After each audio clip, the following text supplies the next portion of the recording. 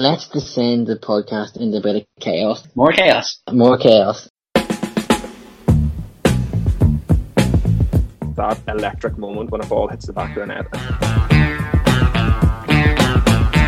Unbelievable game. Two great teams going at it. Compared to the other three beside him, like, he just looks like the new Cafu or something. We are making a documentary about how shit our club is. VAR is bullshit. Who is the biggest cheater in football tonight? Harry Kane, without a fucking doubt. Without a fucking doubt. Good evening and welcome to the Football Babble. Week 2 is almost finished on the Premier League anyway. Leicester and West Ham are on tonight as we're recording this. There's the four of us on tonight. It's myself, Phil, Brenton, Cousin Mud, and Paddy. Steve. Oh, Steve has just joined. Just in time with Full House. Hello, Where's Steve. the court man himself? I heard what you were going to say about me. I saw the script, so I thought I better join just in case. Oh no, I would have sent it on to you anyway, so you heard. The Full House then tonight to talk about so much went on in the world of football this weekend. There's obviously the Premier League action which we're going to get into. We want to chat a little bit about as well what happened in France and Nice last night against Nice and Marseille. And unfortunately there was a couple of sad stories in football this weekend when two legends of the game, Terry McDermott and Dennis Law, announced that they're both suffering from dementia. So we'll maybe touch on a little bit of that and how you think maybe going forward footballers are going to have to look after themselves and different things. But so it's a full house. Loads of stuff happened. Brenton and Johnny, will start with you two if that's okay, and look back on yesterday at the Emirates. Start with Johnny. Apologies, Jonathan. Johnny, yes, we'll start with you. I know you have a lot to get off your chest. What did you make of the team selection yesterday, Johnny? Completely wrong from the minute go. I really don't know why he didn't play three centre-backs, because Lukaku was always going to pull one centre-back out of position, which he done brilliantly, a few times yesterday. Which meant Kieran Tierney had to come in and cover, because Mason Mount obviously was running through and left tons of room for Reece James to do whatever he wanted. I mean, when we can see this on the TV, I don't understand how the coach can't see this when he's there on the ground. It's, as clear as day. I felt like Chelsea didn't even get out of second gear. They didn't need to. They kept Arsenal well at arm's length. And were good value for the win. After 2-0, I knew, and even Chelsea knew, the game was over, and they just needed to go through, the motions and see it out, and they did that. But it was just overall very poor from Arsenal. I'm not taking, we're missing people that probably would have started yesterday, but that's, pathetic to even try and use that as an excuse. The team weren't good enough. Probably could have had a penalty. Me and Brenton said yesterday we've seen them given. But we just weren't good enough. The team setup was wrong. I've seen some people today give Pablo Mari credit, saying he handled Lukaku very well. Well, Lukaku put him on his hoop for the first Who's that, his man? I can understand people trying to be positive, but catch a grip. Well, how can we be positive about that? We were pathetic. We kind of touched on it last week saying Arsenal were spineless, and they were again yesterday, there's no doubt. And obviously it's not easy having Chelsea and City in the first 3 games of the season, but we are going to end up with 0 points after 3 games. It's a fact. Johnny. Did you see Arteta, sorry Brenton, do you see Arteta still being there after the international break? Because teams do, Liverpool did it for Rodgers, drew 1-1 with Everton, and then later that evening he was hoofed out and there was an international break. Teams do pull the plug around this time, I've seen different things, that he has 5 games to save his job, that load of cash, but, we've compared the so-called project and rebuilding at Arsenal to Liverpool's, and I kind of had to think about it earlier and kind of looked into it a wee bit, and, Klopp in his first season got Liverpool to a Europa League and League Cup final. Now, obviously they lost both, but, 2 finals in 1 season, and in his first full season, he got them back into the Champions League, and then they got to the 2 finals in a row, winning one of them. Then they won the Premier League. You know, that's progression. Obviously now Arteta's had a season and a half, and we had a very poor season last year, finishing 8th. I don't see how we're going to finish even any higher this year. So I can't see how we are on the same trajectory as what Liverpool were. I think we're nowhere near it.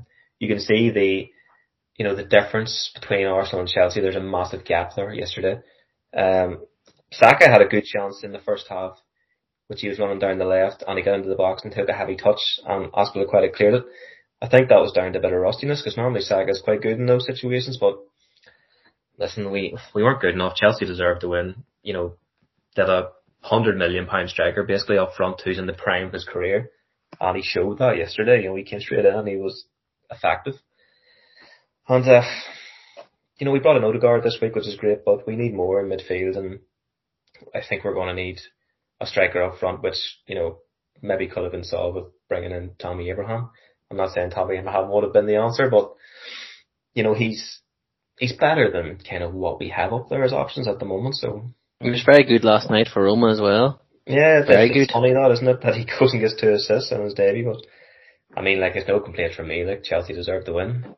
So yeah, it's going to be another long season for us. Brenton, were you going to jump in there? I was going to ask Johnny. I was listening to a few podcasts today. I said that last season I think it was maybe at the Emirates, Arsenal played 3 at the back to match Chelsea up, and it really worked. Like, obviously, Arsenal beat Chelsea 3 times last season, I think. Why, when he has Callum Chambers sitting on the bench, would he not just have done that again? Like, is he injured, or what's the reason for that? No, he wasn't injured. Well, not that I heard anyway. Like, I thought 3 at the back was the way he was going to go, because obviously we're missing a lot of players through injury, through COVID, so on and so forth, whatever. And let's be realistic, like, we weren't going to go out there yesterday and beat Chelsea with trying to match them up man for man. You know, they're a far better squad than us. And he should have played it solves that wing back issue as well, you know what I mean? Like, matching them up. Yeah, I don't understand why, well, in a way I can understand why Cedric started, but I mean, to bring him in for his first game of the season against Chelsea in a back 4 was just absolute lunacy, to be honest. I don't see, you know, what Arteta's game plan is. I don't see his style. I think he will get maybe till November to see if he can change it around. If he can't, then, you know, I read tonight, apparently Arsenal are considering Conte to come in, but the talk from Conte's camp is that he wants to see Arsenal are definitely going to back him, and apparently the word used was he doesn't want to see them settling for second. So, I mean, I don't see why us as Arsenal fans, and it has happened, there is settling for mediocrity, you know, us being pure average, and we shouldn't accept that. You know, we are a massive club and we're acting like an Everton or something like that, you know, like not to insult Everton, like, but, you know, Arsenal are a bigger club than Everton and should be acting the way Man City, Chelsea, United, Liverpool, the rest of them are, and they're really, really not. Like, nobody's going to fear. Can't that be class? Yeah, he would. I would, to be honest, I don't want Arteta to fail, obviously I don't want to see him succeed as Arsenal, but if not, then I would take Conte, yeah, absolutely, but, you know, no one's going to fear playing us this year. I kind of, to be honest, I don't really expect us to beat any of them top 4 sides, because our squad I just don't think it's good enough, not on current form anyway. So, like, I don't know if any of the rest of the lads there have seen the game yesterday, but, you know, yeah, we are just very poor, and it's sad to see, because we really shouldn't be accepting this shit, and people are trying to make excuses, and I'm just not having it whatsoever. I just think it's not acceptable. Like, for a club like us, are just bang average, even with players missing. You know, Chelsea had players missing yesterday, and yet I mean, Chelsea could field 2 starting 11s. Let's not, you know, beat around the bush. They could, like, but they still were able to cope, because yes, they've invested heavily and they've been doing that over years and adding pieces to the puzzle, which they have done over the last 2 or 3 seasons. And it showed yesterday. You know, they were very comfortable and very good. I watched it and I actually thought, like, the start of the game, the Emirates was bouncing. It sounded class. It was raucous and it was nice. It was a Sunday afternoon. It was sun was splitting the trees, and you think this could be a cracking game here. And then, and I'm going to use this later because it happened to Man United as well in their game against Southampton. It was like someone just pulled the plug out of Arsenal after 15 minutes. It was like, oof. And then Chelsea just were supreme and took over. And it's not ideal, Johnny, when you're playing one of your biggest rivals and, as you said, they're in second gear, having the crack. And throwing bottles at players as well. It's just... Yeah, well... I think overall everything that happened yesterday with the fans in terms of giving Edu and Arteta abuse and whatever, I think they kind of forget what supporting Arsenal is all about. You know, the class, the tradition, all that there is kind of out the window. And Steve mentioned it last week, and it's exactly what I thought of today when I seen them videos. Like, I'm not saying it's entirely their fault, but it's all down to Arsenal Fan TV. Oh, 100%. What they have made fans think is okay to do and what's acceptable. Yeah, like they've created this atmosphere where, you're right, John, they've created this thing where, as you said, it's acceptable to just be dickheads. Mm-hmm. And the demands of them as well. It's almost like, I almost loved Arteta to get out and fucking punch one of them, even if they are kids. When it's the car, in the video that you showed us earlier. And then this, like, abusing Edu. Now, you couldn't exactly hear what your man was saying, but even shouting over at him in front of his wife and kids, like, have a bit of, common sense. Do you know what I mean? We saw this weekend, fans are nuts. We saw last weekend, fans can be dickheads too, what was going on, but it's, and AFTV have played a massive part in this. There's definitely a visible split in the Arsenal fan base. I don't know if that can be repaired, if that will ever be repaired. It's weird, like, but yeah, it would be worrying times, as we've said enough times, Johnny, like, about Arsenal this season. You just sort of, for them, want them to get over this next game on Saturday and then international break and then come back and then kickstart their season and see if they can go from there. But Brenton, Chelsea yesterday, Lukaku making his return, and he did alright. Yeah, he was very good. I felt sorry for Pablo Mari after a while, to be honest. I didn't, to be honest. He just kept repeating the same thing, hoping that it would somehow work. But Lukaku had an easy afternoon, I think. And Johnny's right. Like, I think Chelsea had a relatively easy afternoon as a team. Like, they didn't really, once it went 2-0, they kind of stopped trying to score more, because they could have scored more. I think Lukaku had more chances than the whole of the Arsenal team himself. It was, they kind of won it at a counter, and that is not what you should be doing at an away derby game in London. Like, it should not be that easy. And I think the story for Chelsea is Lukaku, but the story of that game yesterday is more Arsenal than Chelsea. Like, I think Chelsea will face way tougher tests.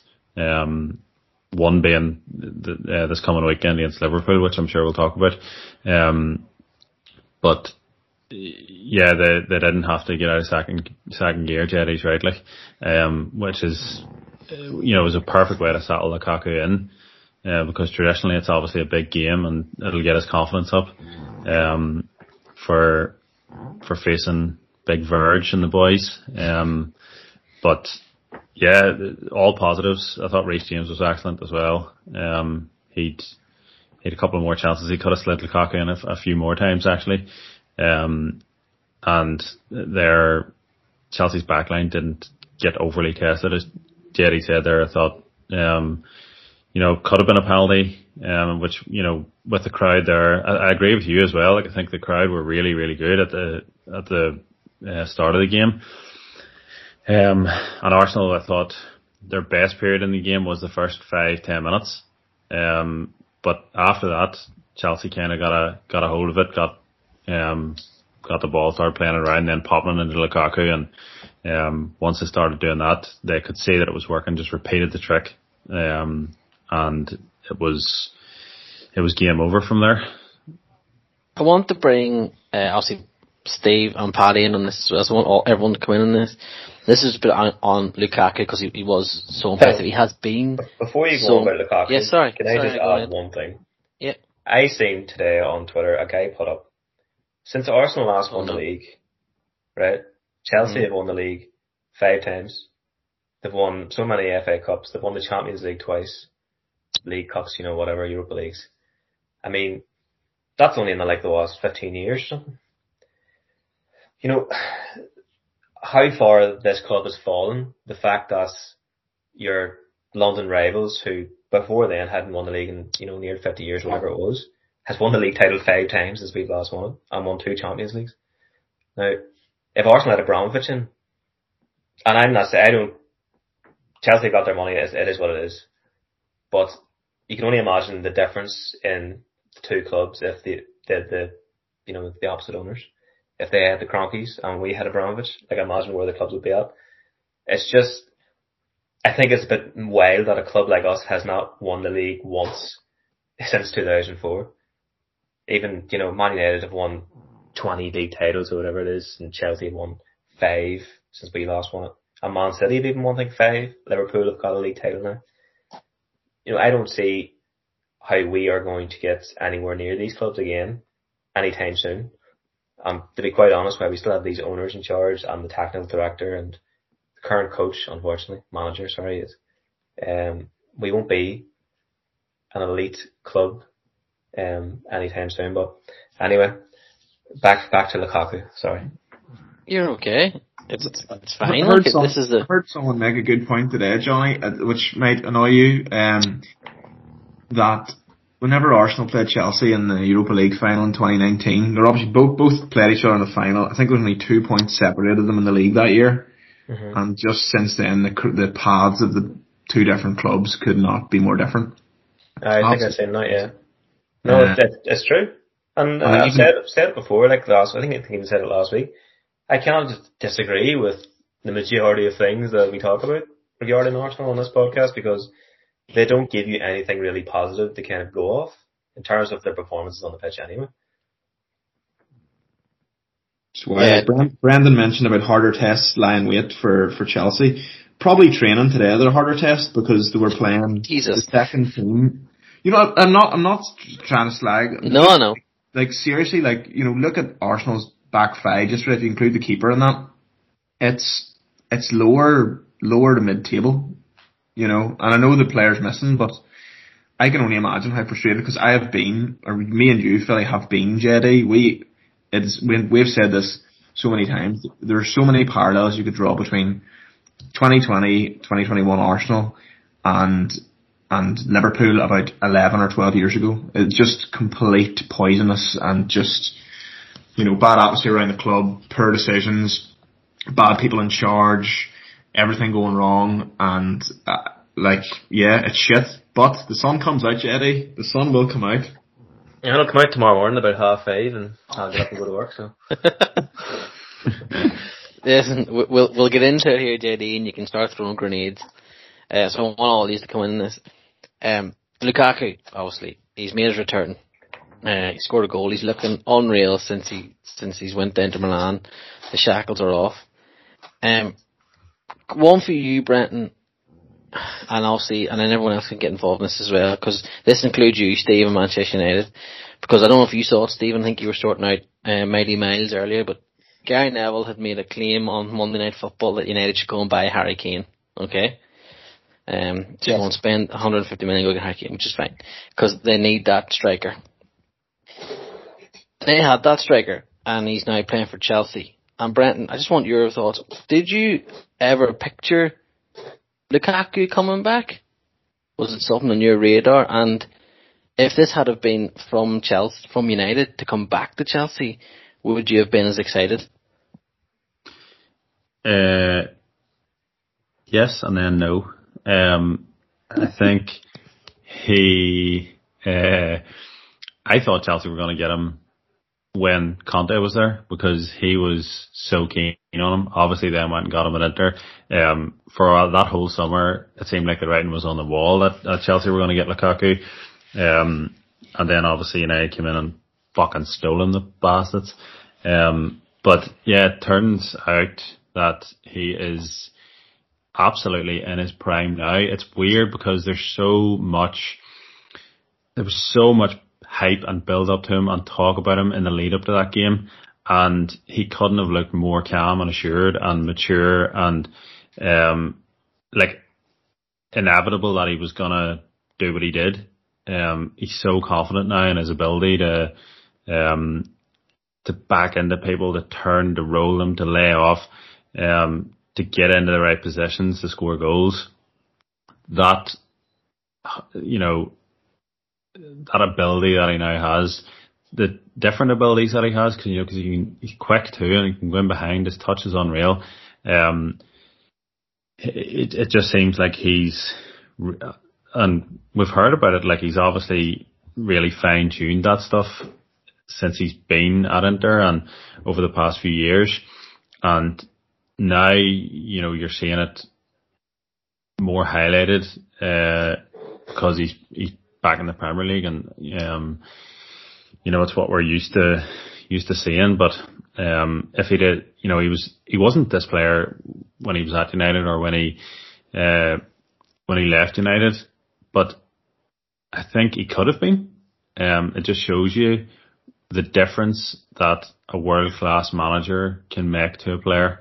And he said in his few interviews that he's done already for Chelsea TV and the like, he said that Conte told him exactly what to do and what to improve on, and if you don't do it, you're not getting in my team. There's no way, and I think this is the whole point Steve has been making since he's come on this podcast. Solskjaer doesn't do that, and he's never going to do that because he's not a world-class manager, and he doesn't have that knack. I can't remember what podcast I was listening to. It was maybe Football Daily yesterday, and he doesn't improve players, Solskjaer. And you could count on one hand probably the players that have maybe improved underneath him, but it's probably through their own ability and nothing that he's changed or that he's told them to do or directed them to do. The club are making good signings, I think, better signings than what they have since Fergie left, but I don't think that's down to him, and I don't think he's a good coach. And if United really want to make that next step up, Klopp have Liverpool, City have Pep, Chelsea have Tuchel now, even Leicester have Brendan Rodgers, who I think is a much better coach than Solskjaer is. I think United are going to have to cut ties, and it doesn't look like they're going to do it anytime soon. I think he signed a new deal, but that's the missing piece. Steve, you saw Lukaku go to Inter Milan, blossom into what his potential had been shown. Like he was unreal at West Brom when he was there for a bit. He was unreal at Everton. Started well at Manchester United, but then not sure what had gone on. What do you make of it? And he's sort of looking at it going, like you see tonight, Gary Neville asking why don't we go get Harry Kane, and you had Lukaku who's turned into this. Is it not a bit of a sickener? It is and it isn't, because he never really did it for United. I mean, 42 goals and only one of them came against the top six. He had a bit of a reputation as like a fat track bully when he was at United, and like it was kind of earned, to be honest. Now I'm delighted he's doing well because I always liked him as a player, and you can definitely see he has changed. Not just how he looks, but how he plays as well. I think he's a much smarter player than he used to be as well. But I also think coaches are using him in much more clever ways, I think, as well. But I think Brendan's preaching to the choir there when he talks about Solskjaer. I mean, I've said it so many times about like just his limitations as a coach, and we saw it again this weekend. That team and that squad, Steve, should be winning the league. Or I know the league is stacked this year. I know it is stacked this year. Don't get me wrong, but if they fall away, then that's last year. Last year when they City probably should have won started last shithouse. Yeah. Yeah, United started badly last year though as well, like, to be fair, but they shouldn't have. Do you know what I mean? With that team and that squad, I don't think they should have. And I think they are better again this year. I think I pointed out on the preview podcast that I felt they were a midfielder and a centre half short, and I haven't seen anything to show me that I'm wrong, though I think Maguire has been better. I think once Varane comes in beside him, I think that'll be shored up. But the midfield is absolutely an issue. Like, if every team played like Leeds, United would get 3 points every game and win the league with a record points and goals for total. The problem is that very, very few teams play like Leeds. And teams that play like a compact 5 or 6 midfield are always going to get the better United. I thought Fred was just atrocious. I know McTominay is carrying an injury, but I was surprised he didn't start. Like, I always say, if you're fit enough to come on, you're fit enough to start. Like, you know, what's the difference between playing the first 20 or 25 minutes of a match and playing the last 25 minutes? Like, I don't understand that at all. And I did think, and Brendan Rodgers actually issued a come and get me plea to Man United. I saw when he said that he thought that it was a foul on Fernandes in the build up to the goal as well. I think that's the opening salvo in Brendan Rodgers' bid to become Manchester United manager, I think. Would you take him? Yes. Yes. But I don't know how much of an upgrade it is, because I think he has his limitations as well, as we've seen with what happened to Leicester in the last 2 months of the season. Like, I think he gets found out the second time teams play them, if that makes sense. He's getting found out currently. West Ham are 1-0 up. There you go. But I'm on the fence as to how big an improvement. I feel like with the money they did that comparison between Klopp and Solskjaer in their first, whatever it is, 100 games in charge or whatever. And it is eerily similar, like the records. And I think, United fans are grasping at straws to think like, look, you just have to give them time. Difference is to Solskjaer. United squad was a bit better. Yeah. Yeah, to start with as well. And then, they've spent £400 million as well. Like there are definite positives. Don't get me wrong, there are definite positives there. And I've definitely seen improvements. But what's absolutely missing is that ability to break down the low press, to break down tight, compact midfield. And Mason Greenwood could potentially turn out to be, he's obviously a different body shape to Lukaku, but he is starting to look like a player who can play right down the middle. And I think he's one of the best natural finishers in the league as well, which is a great fucking habit to have. Like, it's Van Nistelrooy-esque, his finishing. I think when he gets the ball inside the 18-yard box, you expect him to score. I think that's a great trait to have, but it's that midfielder. Don't get me wrong, Fernandes is great. I think Pogba's played really, really well. I thought he was very good again yesterday. But they're just missing something. And I think even if they bring it in, I don't know if Solskjaer is the coach to unlock it. So that's a very long-winded way to say I don't miss Lukaku.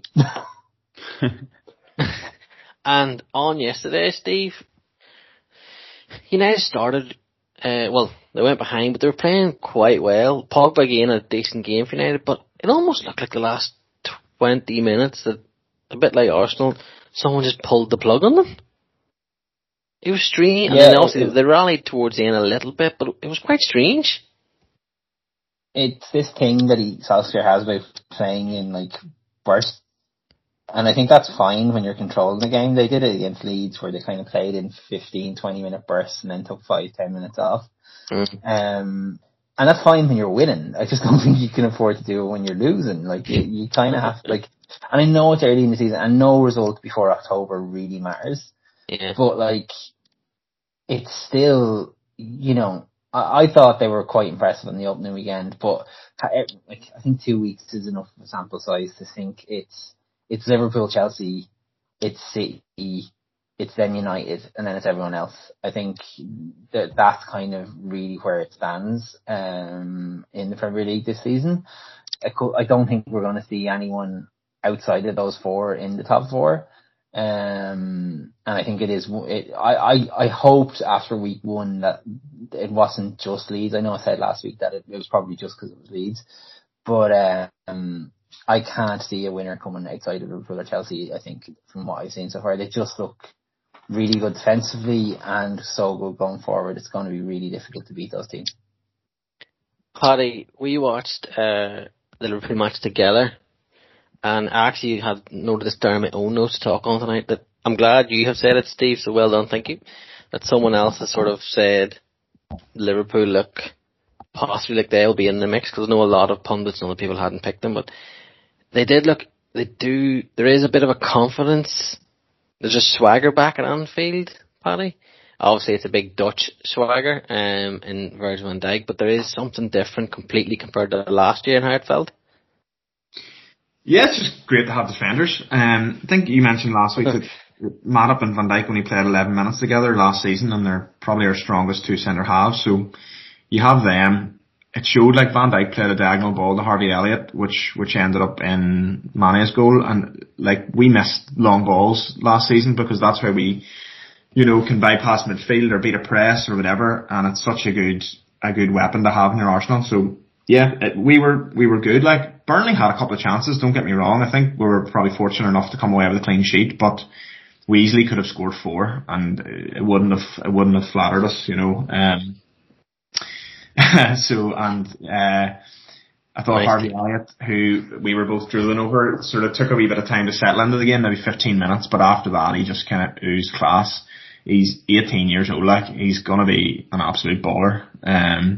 He just looks like a little superstar already. So obviously he'll get better, and he's not going to play every game. He's not going to start every game because there's a few people missing, but yeah, it's all looking really positive, and Trent was absolutely class. I know Brendan was talking about Reece James earlier on, who, was a real difference maker for Chelsea, and, Reece James is incredible, but Trent's range of passing is freakish. Like, I would honestly say it's as good as KDB or Beckham. I genuinely think he's that good. He's got every kind of pass. He's like fading balls, and he's fizzing balls, and he's stunning balls. He's like Phil Mickelson. He's unbelievable. Sounds like you're stunning your own balls talking about him. Oh man, Talking a lot about balls there. I think it's new heard him too, so maybe I will have a wee. But yeah, he was class. But it was good to watch, and it was good to watch a game with you, because it's been a long time since we have had the opportunity to watch a Liverpool game together. So it was good. And Mo Salah obviously was terrible, but the rest of the lads kind of carried him. You're such a dick. Salah start to score against Chelsea, by the way. Hey, Mo. Yeah. Yeah. On Trent and obviously Reece James, two decent performances by the right backs that Gareth Southgate. He took one of the Euros and he didn't think the other one. Well, I know he got injured, but he wasn't sure in the other one either. Two very, very good performances. On Trent, you touched on him there. I don't know if any other lads saw the game. What he was doing a lot was, and it's clearly because he has confidence now in the lads behind him. And Henderson was massive for Liverpool as well at midfield. On Saturday morning, he was drifting in the centre midfield, which he wasn't doing last year. Trent was stuck at right back because he was clearly worried that if I bomb forward here, drop inside, we're goosed behind. And he was so confident drifting into the midfield, almost becoming another midfielder. And he was helping to control the game. He was excellent. If you saw that goal for Mane, which you touched on there, Paddy, that little clip around the corner is brilliant. But he was doing that all game. He did that against Norwich as well. Tougher test this Saturday evening against Chelsea, don't get me wrong, but he started the season very, very well. After some of the things that last. Well, it could turn out to be. I know Joe Cole was saying about him, like, we can't leave him and Reece James, I think he said, out of this thing. We have to find a way to get both of them in. I don't really know what coaching badge Joe's been doing, because like you start with two right backs in the right back position, you're in a bit of a trouble there. Like, but I think he can't really a right back though. Like, what? Trent Alexander-Arnold is not a right back though. I'm glad someone else thinks naturally a right midfielder. Yeah, he's naturally a right midfielder. So I think he should move into a 3 in midfield at some point, and we should see that and how he gets on. But you would need cover at right back then, but maybe that's down the line. But He's done very well, and likewise, like Luke Shaw was quite good for United at times, just there at fullback too. So it seems to be the fullbacks are taking over. It's like football is a fullbacks world now. We're just living in it by the looks of things, the way things are getting on. But yeah, great from Liverpool. As I said, they looked, and you touched on the party. There was a confidence there. There was a swagger. Harvey Elliott was very good for only being 18 in front of a full Anfield. Saturday night will be. I can't wait for it. So much midfield battle. Two really good defences. Lukaku against Van Dijk, holy ghost. I've waited all of COVID football for this to return, and as a full packed Anfield, and it'll be a different Anfield. Any Liverpool fans that haven't been to Anfield yet, Anfield on Saturday at 11:30 is shite. Don't go near it. But Anfield in the evening, completely different atmosphere, completely different place. So 5:30 on Saturday night, the place should be rocking, should be a good game, and I'm sure we will touch on it next week and what goes on. But we're talking about fullbacks there, and we're talking about Trent, I've mentioned Shaw, Brent was talking about Reece James, so was Paddy, but Livramento for Brighton at the weekend, lads, was unreal. Or for Southampton, it was unreal. Another English fullback coming through the ranks. Yeah, I'll pick this one up because obviously he was at Chelsea and Southampton got him on an absolute steal. I think it was 5 million or something they paid for him. He looked class. He just gets his head down and goes, and it's a really weird style of a run where he's obviously going fast, but he looks like he's going slow, if that makes sense. Like he's not like, you know, like he doesn't have the build of like somebody who's absolutely rapid, but he just kind of chugs along and he seems to build up speed as he goes. I think there was a couple of times that he was bombed down that side and he was, he's running toe to toe with Pogba, and he was going. I don't know if Pogba pulled up, but he was going faster than him with the ball at his feet. And he was putting in some really dangerous crosses. I think there was one in particular that he slid right across the 6-yard area, and Armstrong probably should have been there. But you know, the first couple of games he's looked super impressive. What a sign that could be for Southampton.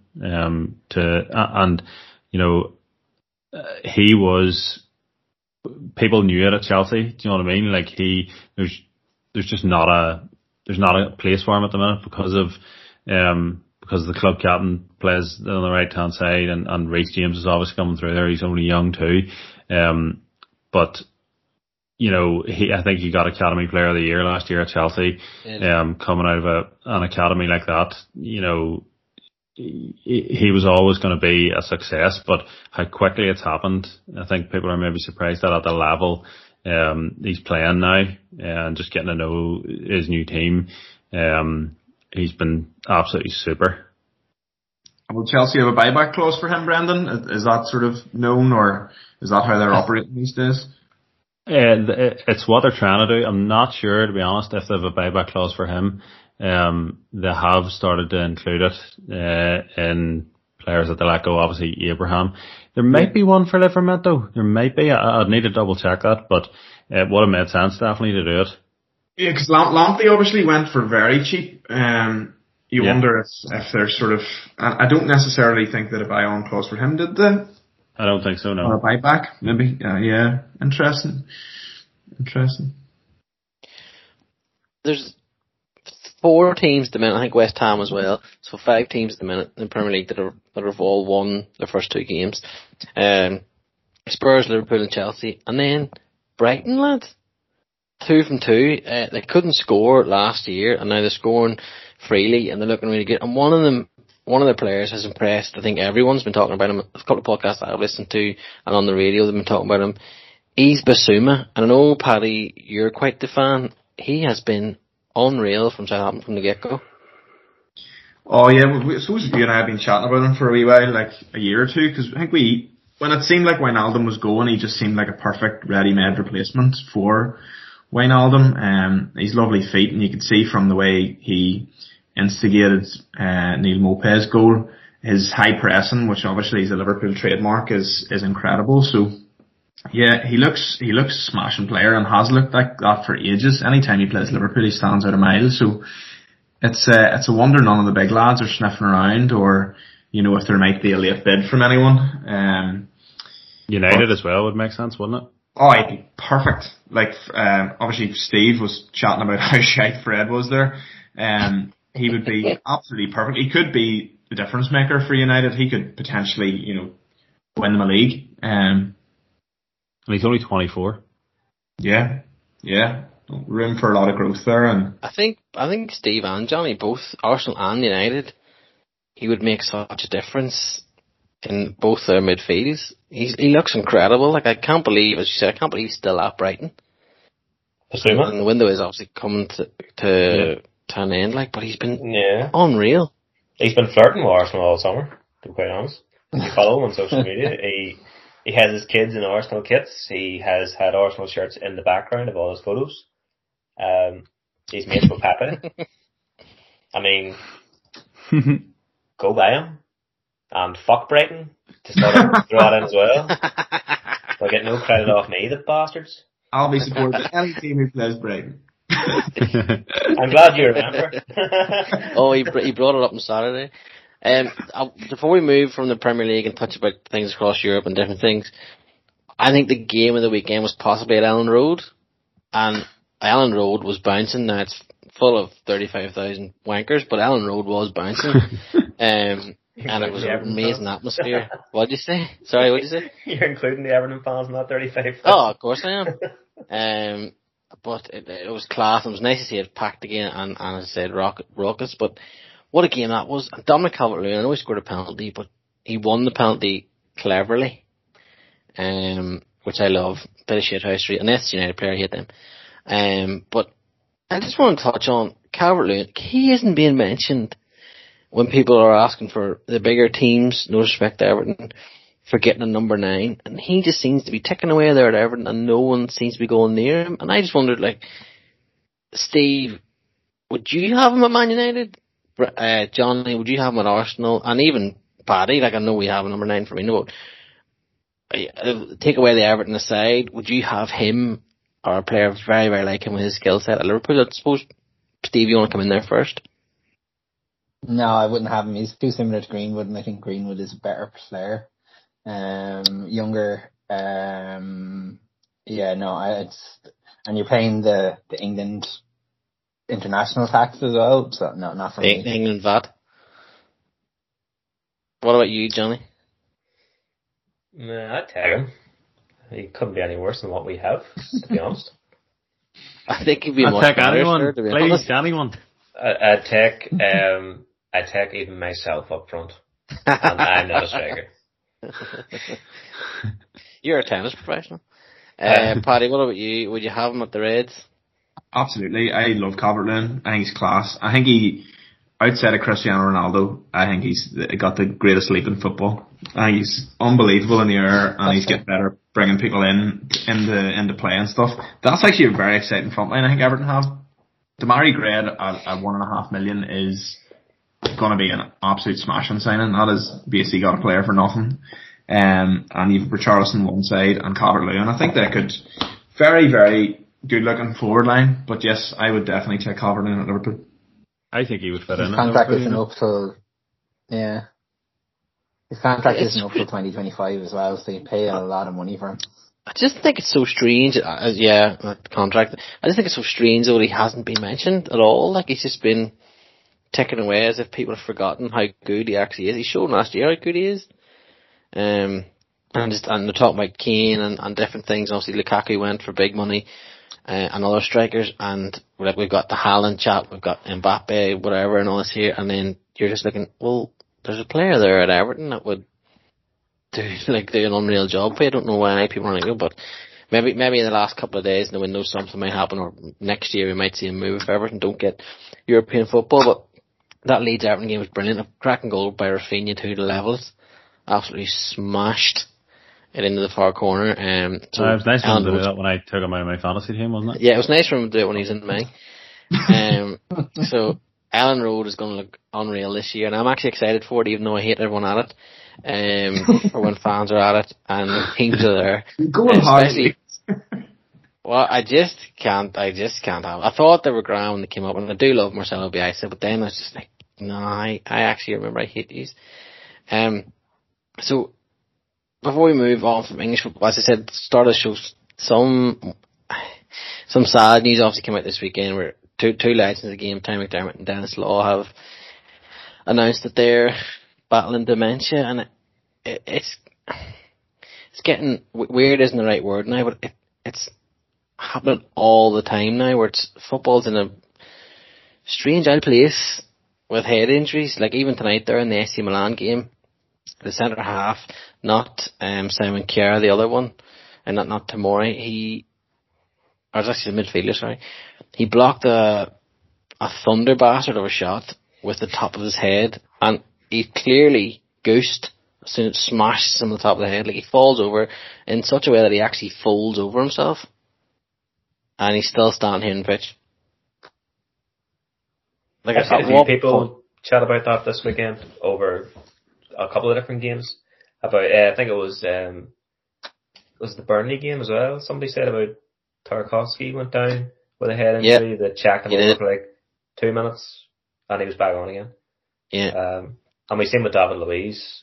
Was it last season? David Luiz got absolutely clotted right in the dome with Raul Jimenez. That's when Jimenez got that real bad injury, and David Luiz was pissing blood.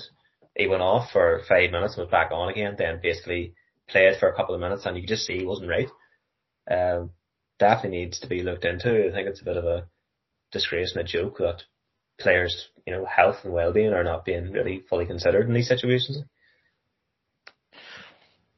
What do you think they should, like, for instance, that one tonight, he was smashed. Now he might be fine. I'm not a medical expert, but he clearly, like, his body was shook, like his eyes rolled as it smashed him on the top of the head, and he went down and he folded over and he was groggy. Do you think football should bring in like a 10-minute replacement type sub for these type scenarios where someone can come in and you're properly assessed? Like, rugby gets such a hard time for it, even though we know they're trying. Like, Steve, American football, obviously, with everything that's going on there. What would you think we should bring in, or should you bring something? What do you think you should do? It needs to be an independent adjudicator that's in the crowd, a spotter basically, that goes, okay, and sends a message down to the referee, and that player is just taken off. And there's no second guessing it. It's, if you're wrong, fine, but it's better to be wrong about a concussion in a game now than to miss it and that player to end up with dementia in his 50s or 60s. Like, and I know it's like technology has changed, but the velocity at which players are heading the ball now compared to before, even though the ball is lighter, it's the impact speed is causing like as much damage as the weighted football and stuff like that. And it's when you were talking about Brighton and, people were saying about Shane Duffy, obviously he scored a wonderful header at the weekend and stuff like that. But that if an asteroid was heading towards Earth, Shane Duffy would leap and clear it, like. And that's great. Like, it's like, don't get me wrong, it's one of the defining characteristics of his style of play, but you can't help but watch, a ball drop 40 feet down, him headed 30 feet clear and think, what's that doing to his brain? Like, you just can't help but think it, and it's one to watch because you can see it already. Like in some of the younger leagues, they're starting to coach it that you don't play the ball above shoulder height and things like that. And I love having, like, I think, one of the best parts of Ronaldo's game was how, like, Paddy mentioned it earlier about the leap he has. Like, it's fantastic to watch him brilliantly execute a header. But at the same time, like, it's the risk benefit, like, and it's really hard to see where it goes going forward. But it's just desperately sad about the two lads, and I don't think it's the last of it by any means. I think we're probably in the next 10, 15 years here about footballers we grew up watching. Yeah. As well, and that's going to be what I suppose maybe when it really drives it home for a lot of people. I was just about to say that it's going to be. And I would never name someone because that's horrible, but it's going to be someone from our era. And then we're going to be like, balls. Do you know what I mean? Even someone our age. Like, when we get this right, then we're going like, fuck. Like, what's going on here? It is just so weird. It's upsetting, like, and it's sad, like, there's a couple of Liverpool players now, there's a couple of Manchester United players that have come out on other ones, like, and it's just very, very sad, and very, very sad for those families, like, they have to go through this, and these fellas were doing something they loved. You know, they're playing football at the highest level for years, and now football is, unfortunately, this is what's happened off the back of it. So I feel strong with this. I do think something needs to be done, and a spotter is a brilliant idea.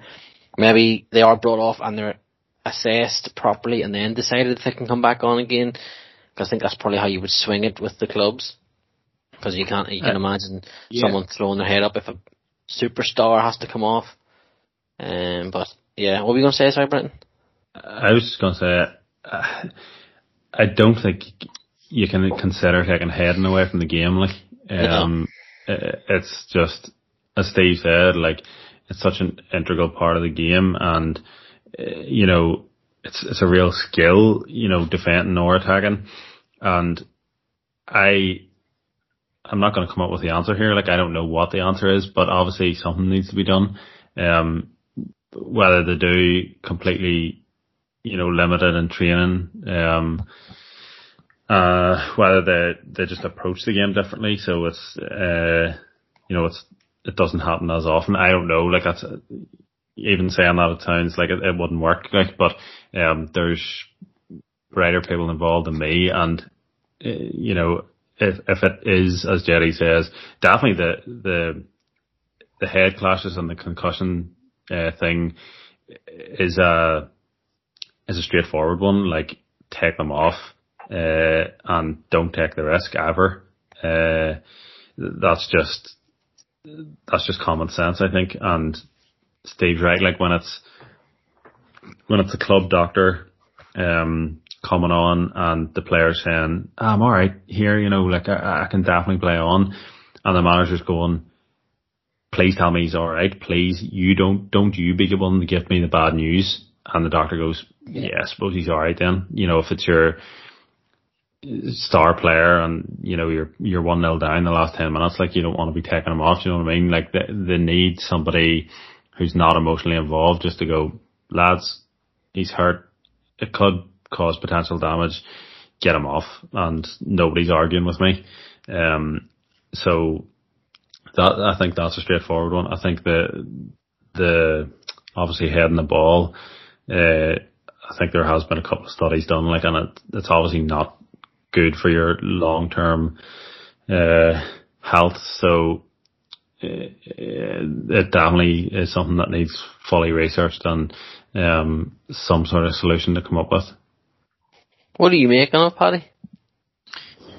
Yeah, I think you all make really good points. I think it's really important. I think a few of you touched on it. Players need to be taken off to be assessed. Like, if they're assessed on the pitch in front of people with 50,000 eyes on them, maybe 48,000 of them are their home fans who don't want them to come off, and they feel this kind of external pressure to, you know, play on, be hard, all those kind of things.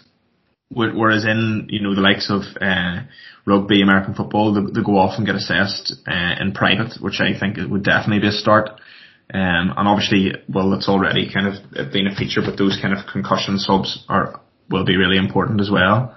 Regarding the dementia stuff, yes, you know, there's going to be, this is probably just the tip of the iceberg, and there are going to be a lot more. I suppose if you're looking at the other side of things, some of these people might have got dementia anyway. You know, like, it's not exclusive to footballers. Yes, it'll increase your risk, but the likes of the one Terry McDermott has, you know, it probably didn't really play an impact in that, on the type of dementia he's been diagnosed with. But I do think, you know, the suggestion of heading less in training is probably a really good idea. Of, you know, 10 sort of headers in training, and whenever you're getting taught to head, it should be with a foam ball or something like that. It'd be very hard to take it away from the game. You know, like, if American footballers are still playing American football, I don't think we're going to take away heading, but what they've done is they've reduced the impacts in practice. So in training, they've only a certain number of padded trainings a year, and the rest is non-contact. So that's what they do, is they know they can't take it out of the game. But what they do is they teach you the technique in a standing or stopped way. And like you said, the equivalent is a foam ball in football. Or there's an Irish guy, I think he's from, I can't remember where he's from. He invented a device that basically helps you train for heading. Probably cork, yeah. The ball is probably made of cork, you know. But I interviewed him a few years ago, and like he came from that background where like way before anyone else, he was flagging the problems with concussion in football, or what he thought was potential problems, and this was a training device that would not take heading out of the game, but would actually take it out of training and teach you different ways, teach you the right techniques, but reducing the actual impact. And I think that's probably the way to go. Like, we need to be innovative with solutions because, you know, as you've all kind of said, we can't lose heading from football. Like, do you know what I mean?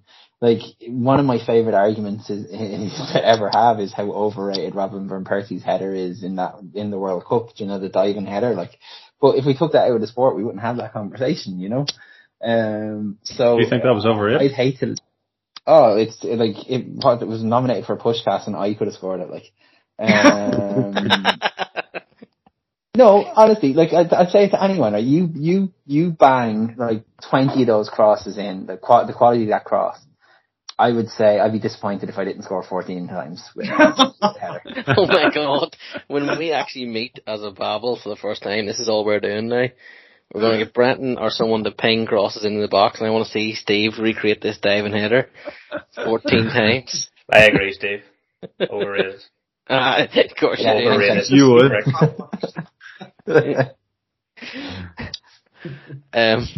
Okay, well, the discussion, we almost hung in there for a serious chat, but then obviously Steve ruined it at the end, which is why we're all here in the Babel.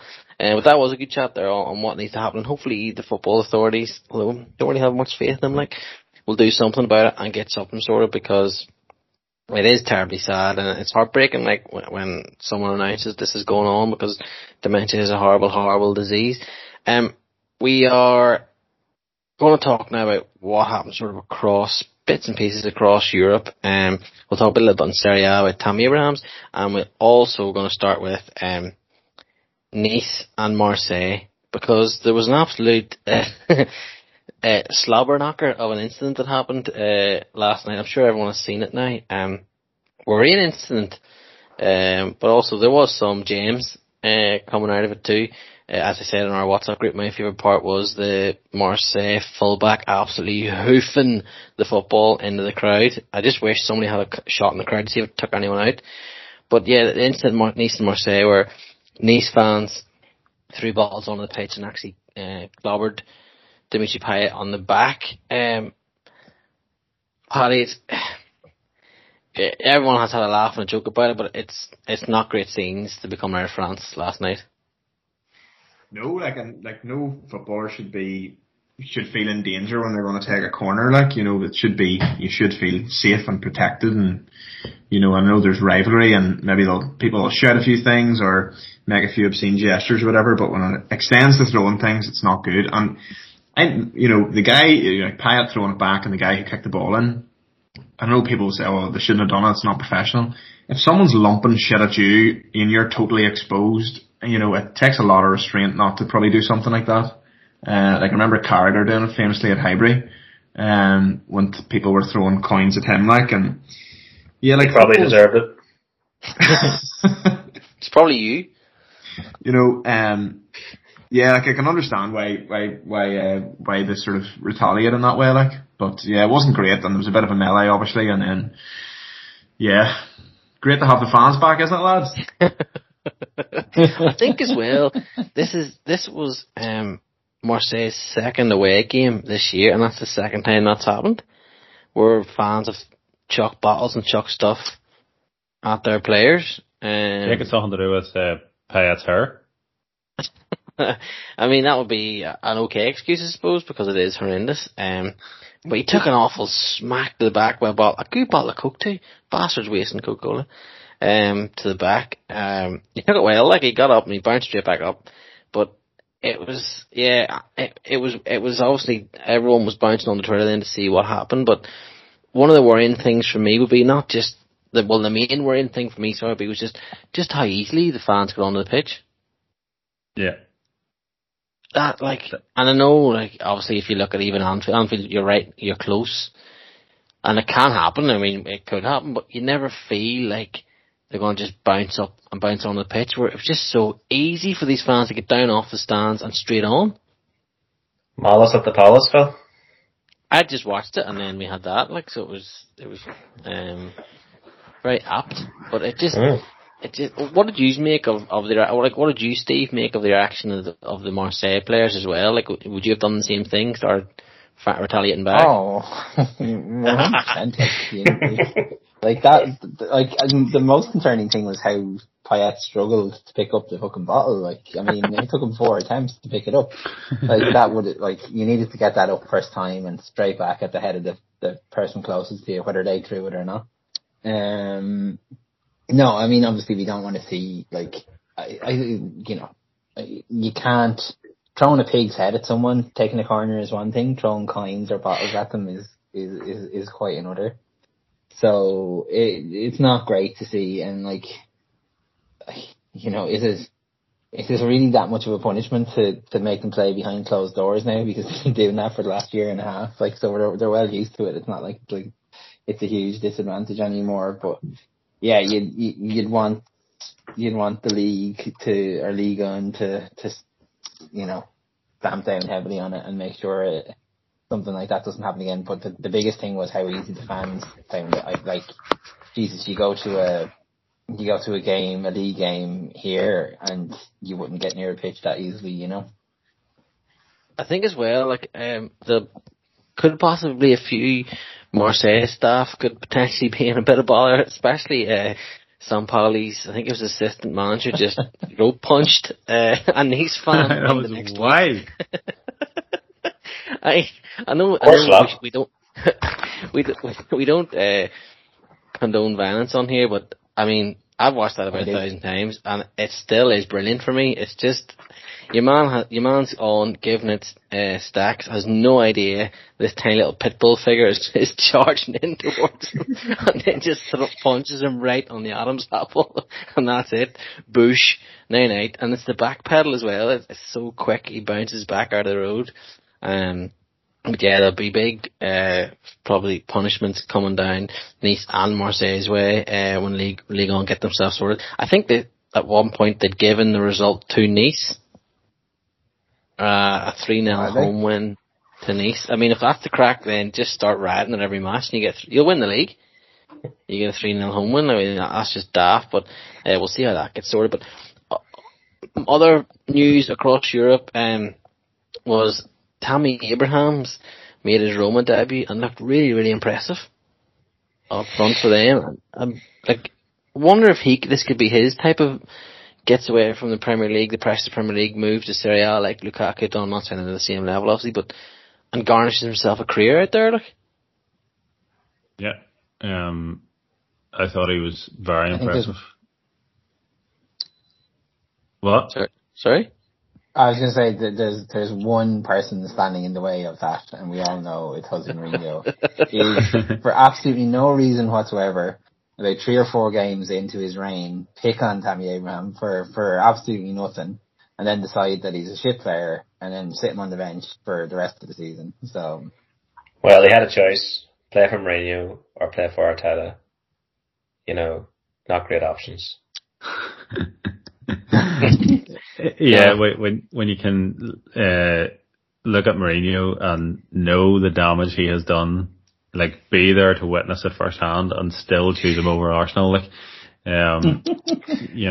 the story. To be fair, I don't think he did choose him over Arsenal, because he did wait till the last damn second to join Roma, because he was waiting to go to Arsenal, and we just can't fork out 40 snoop or whatever it was Chelsea asked for.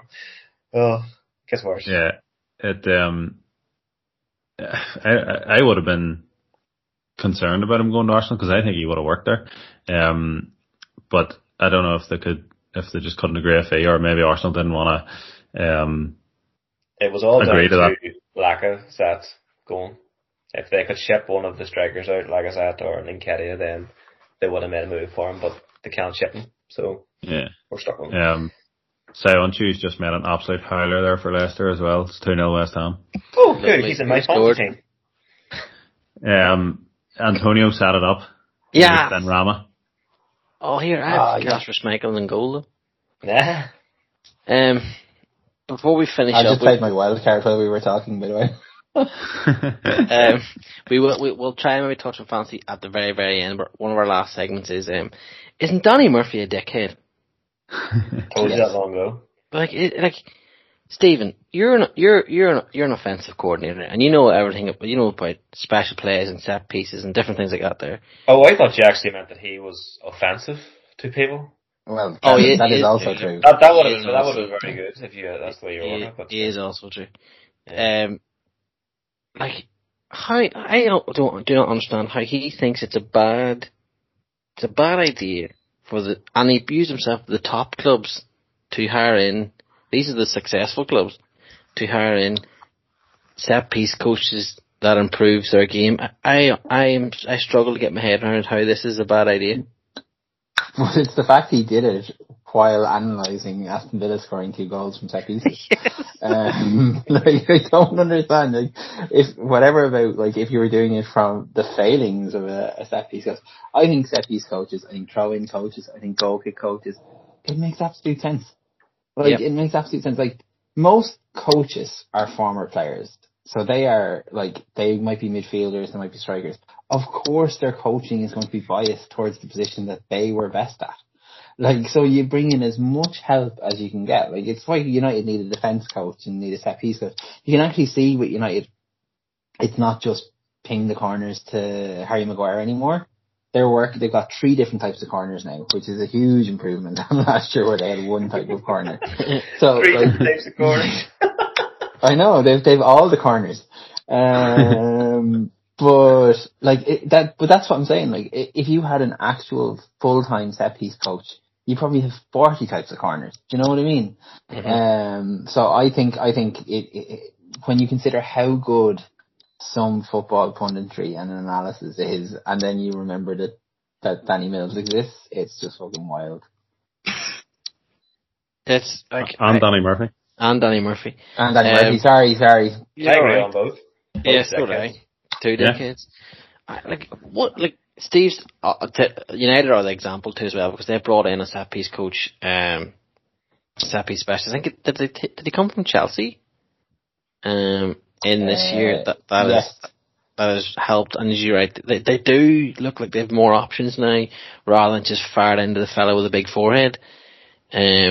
For their attacking set pieces anyway, and I think it's such a brilliant idea. When Liverpool brought in this throwing coach, that fucking asshole that lives out in Qatar, or where do you live, Dubai now, wherever he lives, Qatar maybe, the ex-Everton striker, Andy, used to be in Sky, is Andy Gray. He couldn't believe it, he laughed and joked. Of course, Liverpool went on to win the Champions League and the league, and obviously the throw-ins played some parts in some of the goals they scored and some of the set pieces, but sure, Andy, don't worry about it. Right, it's like this, it's like a football snobbery type thing where it's 4-4-2, it's ball up in the air, the big man, small man up front, don't worry about all these tactics nonsense, don't try and be innovative. It's so daft, and especially, as you said, Steve, Danny Murphy doing it whilst showing 2 brilliantly well worked set piece goals. I was just like, I can't believe they've let him do this. But what do you make of it? Do you think it's an interesting concept football are going down, like Paddy and Steve and Johnny, to bring in set piece coaches and to work on it and the sort of marginal gains, I suppose? Well, yeah, of course. The game's completely different now to what it was even 10 years ago or 15, 20 years ago. It needs to evolve, and it is. So yes, of course it makes sense, but it doesn't make sense for ex-friggin' players to always be pundits, because they really haven't an absolute ball either. Danny Murphy, I mean, some of the opinions out there are wild. You actually just wonder where these guys have pulled this absolute bullshit from. It's like Danny Murphy's just went on to Match of the Day, whatever he's on, and just spouted out whatever came to his wee tiny brain at that period of time. And Jermaine Genius on Match Day was talking about how he didn't agree with Klopp's comments about Burnley. Burnley was saying if you want to go watch wrestling and watch WWE instead of Burnley, but I mean Burnley would do well in the Royal Rumble. But if you look back at the clips, like Jota was hoofed to the ground by Gudmundsson for no reason. Joel Matip, lovely Joel Matip, minds his own business, is just DDT'd almost to the ground by Barnes, and I have don't get me wrong. That's fine. If that's your tactics, you have to try and get an edge, go for it. But to say that, just let them free and the referee not do anything, and then to criticise Klopp for highlighting it, it's just, I was like, these lads, like, what is going on here? I was thinking, it was like, Match of the Day had they went to go and get something out of M&S, and they ended up going to the local cost cutter and buying shitty materials, and they got in Jermaine Genius and Danny Murphy. Do you know what I mean? They could have had get Ian Wright and Mike Richardson together so we can have a laugh.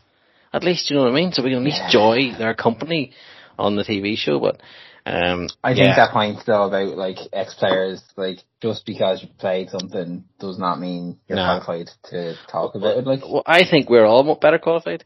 Let us host Match of the Day. Oh, I'm definitely not, but the rest of you are, yeah. No. But it's something that needs they need called out more on pundits, and then of course some of the journalists as well obviously go to the top two. I'm not saying they're all brilliant, but I do get that. There are some of them are really, really hard to watch and listen to, and almost would ruin a show for you. My top tip is either record Match of the Day or watch it on iPlayer and leave it, let it run for 15-20 minutes, then you can skip through all their nonsense. That's my advice would be for shows like that. But is there anything else you lads want to touch on before we sort of round up the show and briefly touch on fantasy? I wanted to mention Man City being shit at being a football club. Take the mic, Paddy, and off you go, sir.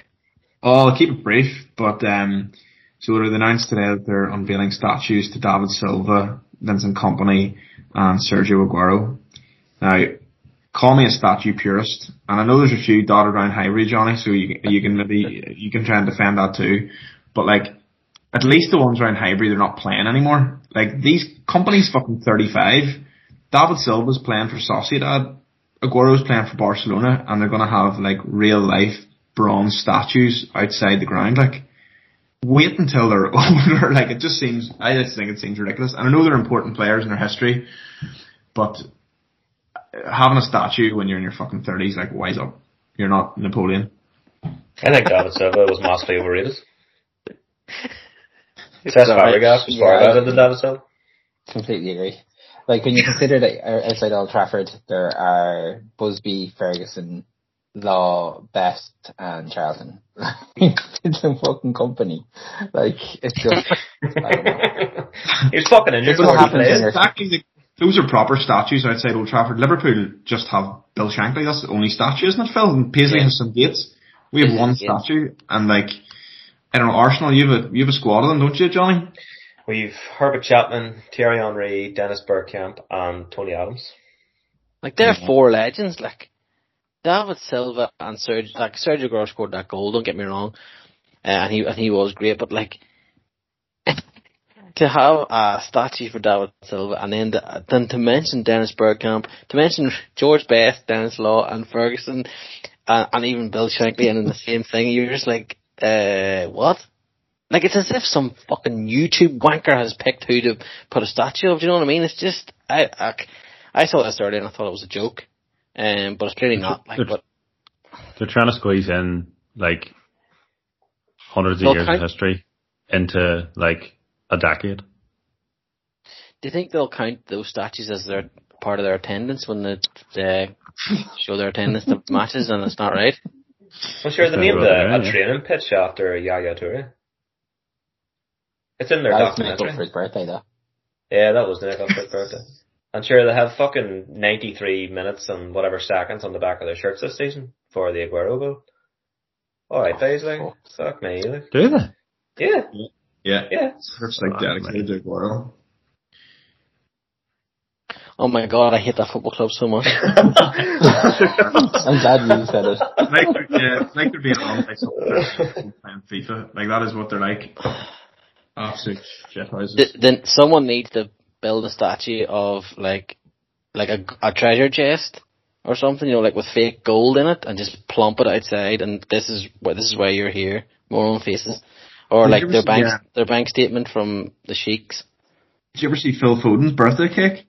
You were just chatting about that there. It's like got like £50 icing, £50 notes on it, Gucci symbols, Louis Vuitton symbols, all this kind of garbage. Yeah. I'm going to bed angry now because this podcast.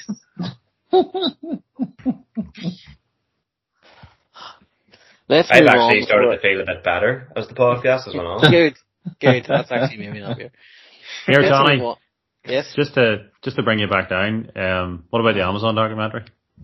It's going to be great, crack. I don't know if they've actually started filming yet.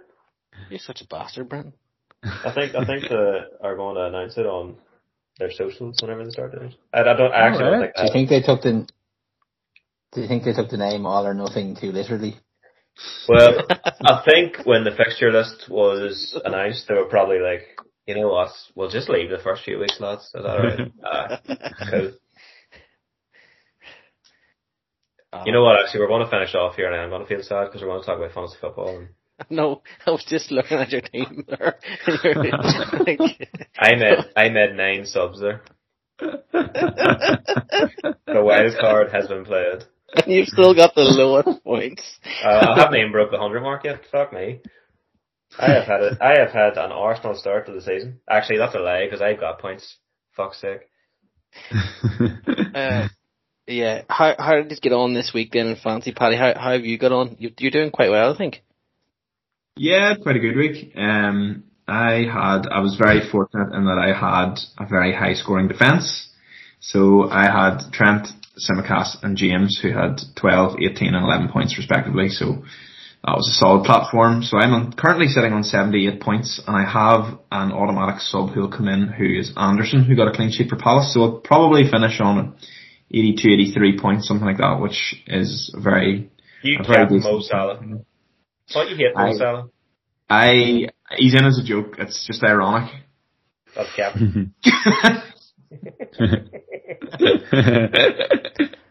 Get a stop on my side, Anfield, that's what I say. Brenton, how did you get on? Your bench was good. Yes, Paddy didn't play bench boost, like. But I had Duffy and Simicast on the bench, yeah, and Basuma actually, just to round things off. So at 11, 14 and 8 points just sitting on the bench, which is great. Well, one of them will go on though, because you had Chalobah. So you'll get 11 points. Thanks, John. For making me feel better. Yeah, but not too bad. Like I had a better week than last week. Sitting in around mid-table, just sticking in there, just enough to keep boys on their toes. Like, I think in our draft though, I had a better week. Steve, didn't I? Yeah, I think so. Benrahma has I'm not sure if I have him on my draft team, but Benrahma has rescued my normal team this week with 11 points tonight. But yeah, no, I've had a bit of a shit show in our draft league where Brendan has quite comfortably won that game week. But yeah, no, I played my wild card for week 3. Just to make sure that I stay ahead of Johnny and I forgot about that. I mean, it's a long season. Did I fucking mention it? But I in our draft league, I left Laporte on the bench with his 14 points, so that was fun. So, well, I got less points this week than I did last week. So, I mean, I got 40 points last week and I got 31 this week. I can't believe that, Johnny. I'm just trying to feel so Steve doesn't have to get the Lurgan tattoo on his arse. Thanks a million. Leicester just scored, by the way. Oh, nice. I think I'm going to come in around 60 odd points, 64, 65 points this week.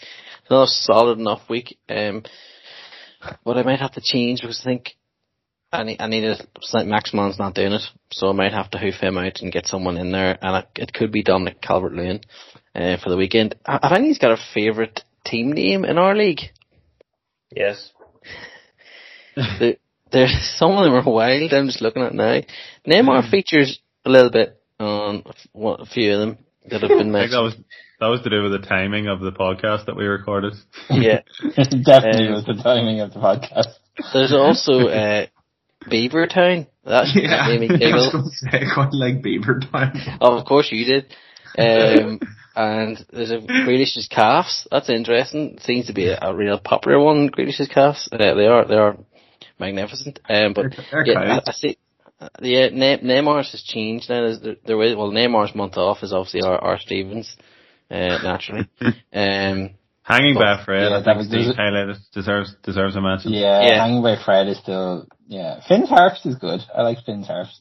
Thank you. And zonal marketing is quite good, but yeah, it's a slightly dated reference. Sorry, Rise Up. Rise was winning. I don't want Rise to win though. Fuck, he's winning. Yeah, so we need to stop him from winning. And there's also Hong Min Son. I enjoyed that. That's Hong Sun Min by Carl, our Spurs fan. So some of them are really good. If you can change them up if you want to, folks, then change them up and give us a giggle. Whereas the Butcher, Conor Breen, that one that he had during the week, that really tickled me rightly and worked me.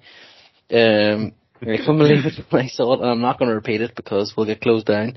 But yes, you can say it if you want, Jonathan. Bratton's already said it, so But Neymar hates his sister. Neymar hates his sister. He does like. The best thing about that team name is he obviously couldn't fit in all the words, so he just went for Neymar hates his sister.